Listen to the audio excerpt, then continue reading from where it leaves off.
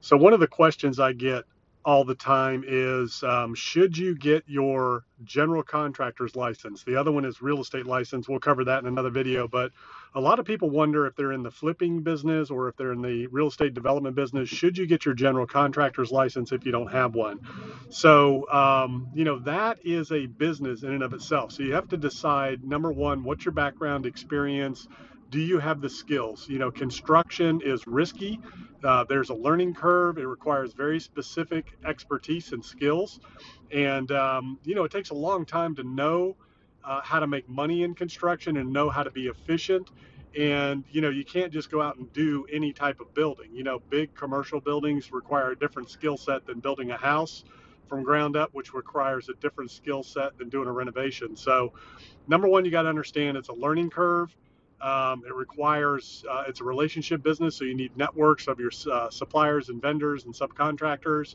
You need to really know what you're doing. You got to be able to find good people to manage projects for you. And it also requires continuing education in a lot of states. It requires financial liquid assets in some states for different levels of licensure. It requires insurance, which is not cheap, workman's comp, general liability, which can cost you, up to $10,000 to $12,000 a year, depending on what you're doing. In some states it could be a little bit less. So, and then at the end of the day, it's risk. Okay, so it's risk that you make mistakes, you don't know what you're doing. They can be very costly. You have to warranty the work. In some states, it's a year for cosmetic, 10 years for structural. So any issues, any warranty issues, any leaks, any mold, anything like that can come back on you.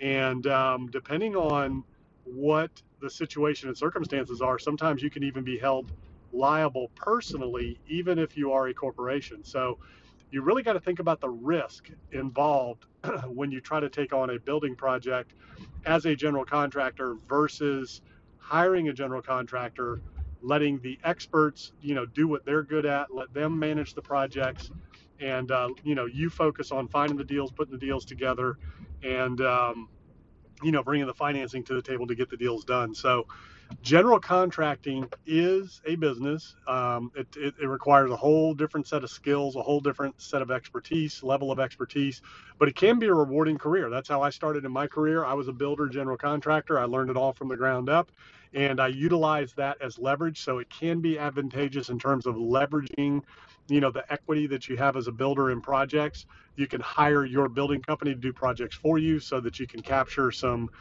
upside along the way. But again, you got to really know what you're doing. You got to have the right team, right level of skills, and make sure you understand cost, time frames, risk, and do that risk reward calculation.